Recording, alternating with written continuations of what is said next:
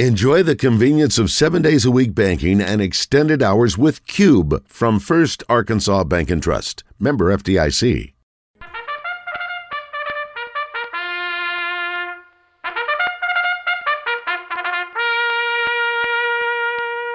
Nancy Holthus in the Zone is brought to you by Sam's Pizza Pub and Hot Springs on Lake Hamilton. Known for their thin, crispy pizza with an abundance of toppings and cheese. With live music every weekend and family owned since 1980. Sam'sPizzaPub.net. Now, let's go to the guru herself who has an abundance of horse racing knowledge. Nancy Holthus. Oaklawn is back. What's up, Nancy? How are you? How are y'all? You might have to start putting a disclaimer in my intro, though. For? Because I'm starting out the meet just a little bit chilly, but it will warm up. So, we're working on that. So what's been the problem? Well, sometimes horses have to get a start over the surface to really, get into form. So that's my personal disclaimer. What about the 2-year-olds? We were trying to handicap some of these races, and it's hard for me to predict what a 2-year-old is going to do because of the lack of a race history. Do you like that, or do you find that more challenging? You know what's ironic? I did better on all 2-year-old days than I did earlier in the meet because they don't really have a form. They don't have a whole lot of bad races to go off of. They don't have a whole lot of good races to go off of. So there's a lot of breeding to go into, which I like. But, yeah, 2-year-old races are a little bit more difficult. But, we don't have to worry about it anymore because we won't see 2-year-olds until next December. So Longinati told us the same thing. He loves the 2-year-old races. They haven't formed any bad habits yet, and figured out there's some days I don't have to run. I'm the one in charge. I don't have to if I don't feel like it today. They have that woman mentality. I'll do what I want to do. Yeah. All right, Nancy. How's today's card look? You know what? It is really, really good. There's some amazing allowance races. They split an allowance race, and they're the last race on the card, the 9th race. It looks like a stakes race. There's 6 stakes horses in the 9th allowance race, and it looks like a Saturday stakes race, Wes. So it's a really good handicapping race today. What's the featured? Is that the featured race today?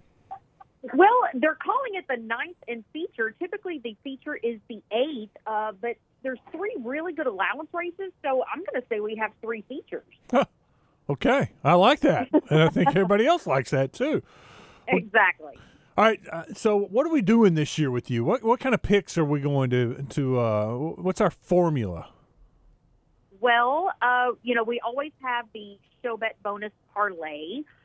We have our best bet, which is the wager that will give you the most bang for your buck and the most likely winner, which is the horse that we think has the best shot. Well, give me that one. Give me the most likely. The most likely is in race 8. That is a first-level allowance, and that's a horse coming from the barn of trainer Brad Cox. Florent Giroux is actually in town today and tomorrow, and this is a 4-year-old by the name of Knocker Down. It is the 9th horse in a field now scratched down to 7, and Florent Giroux is in the irons aboard Knocker Down. Comes off a second-place finish out at Mahoning Valley in November, just second best when facing 3-year-old stakes runners after drawing the rail. Gets the outside draw today, back in overnight ranks, and will take on older runners again. Just second best, beaten half a length. Now debuts for the barn of Brad Cox. When Brad debuts new runners, he does so at about a 27% clip. And it's interesting, as this horse was second to a horse by the name of Kahano Twist, who is the favorite in today's 9th here at Oaklawn. So I'm looking for knockerdowns to get the job done in race 8 for trainer Brad Cox. Nancy, I have a trivia question for you. Say it again. Nancy, I have a trivia question for you. You mentioned I can barely hear you. You mentioned the Mahoning Valley. Yeah. You know where that is? Yeah, I've been there. It almost looks like if there was a track in Eastern Europe, it would be there. Awesome. It's in Ohio. It's in Ohio. I've been there in November. Yeah. And it looks like it should be in a and nothing against the people, but it was during the beginning of winter, and I would like to see it back in sunshine. That Youngstown area is a gritty industrial place. A lot of football players, very coaches. much so, Yeah. very much so. But I did go to a pretty decent restaurant there. Nice, good truck stop food. Are they running right now? I do not believe so. I think it's probably way too cold to run in Youngstown right now. Okay. So I was, the degenerate that I am, I was flipping around from track to track, placing bets, and my daughter was like, where's this? And I thought it was Mahoning Valley, and there was snow on the ground. Ohio. Yeah, on the infield, there was snow, and she was like, well, that's crazy, they're running in the snow. And I'm like, yeah, horses love the cold weather. It's great. You know what? They are running at Turfway at night, which is in Florence, Kentucky, and they do have the all-weather track, which, does help.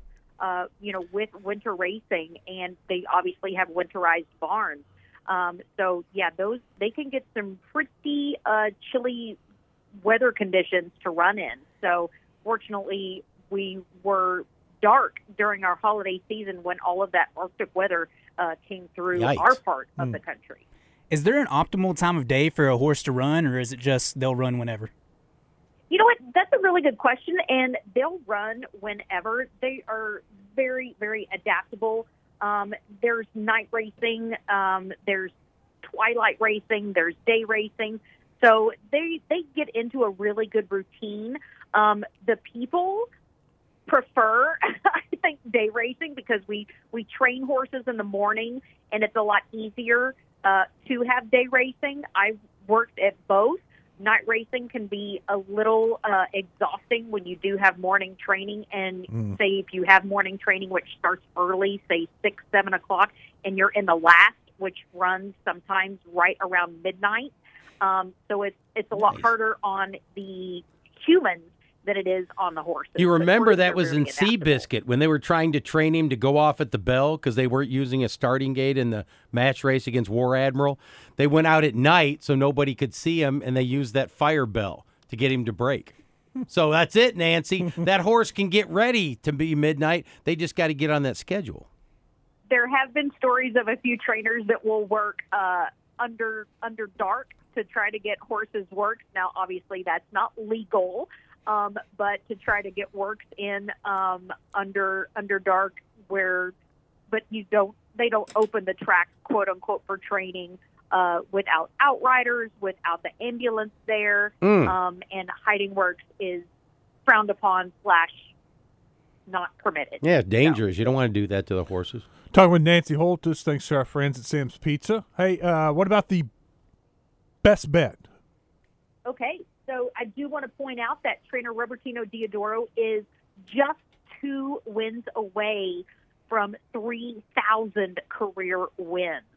So little side note, though, he does have more than 3,000 career wins, but this is strictly all thoroughbred wins. Some of those wins have been also against quarter horses, so just strictly thoroughbred wins.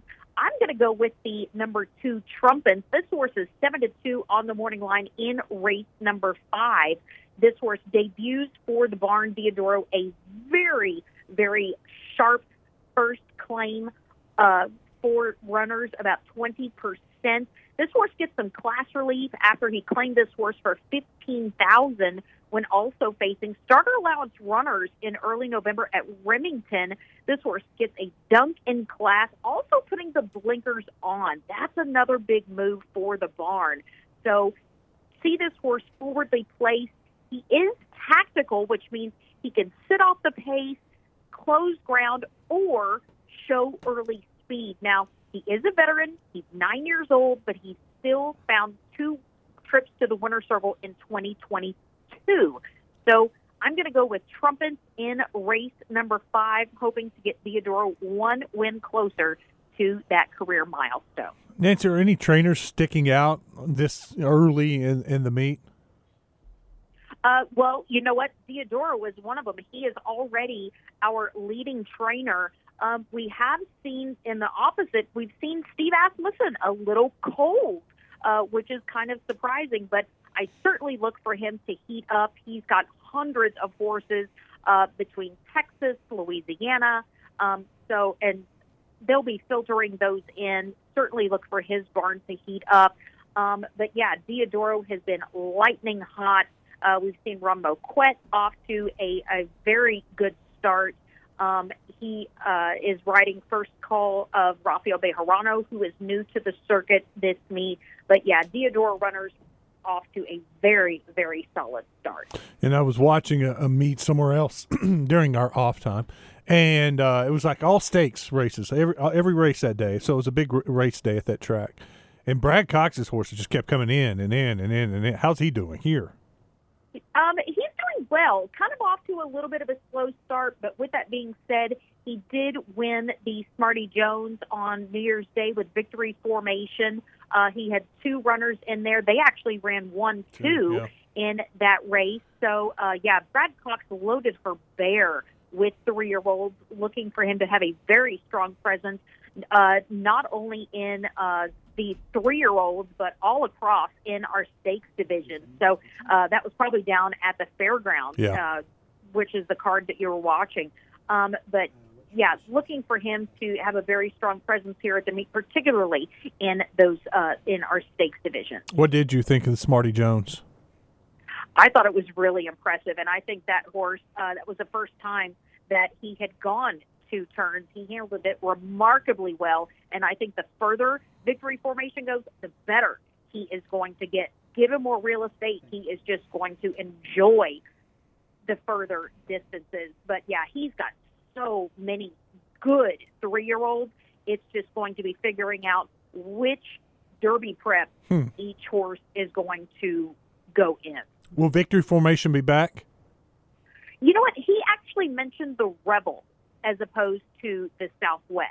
So, like I said, he's got so many 3-year-olds. It's going to be figuring out who goes to Oaklawn, who goes to Fairgrounds, who goes to Gulfstream, and so forth. So, Victory Formation, like I said, I think he's going to maybe skip the Southwest here and maybe come back in the Rebel, which does tell me he really thinks that horse is that worthy of that bigger race. Okay.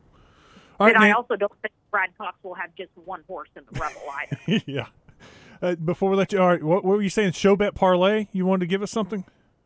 Yeah, absolutely.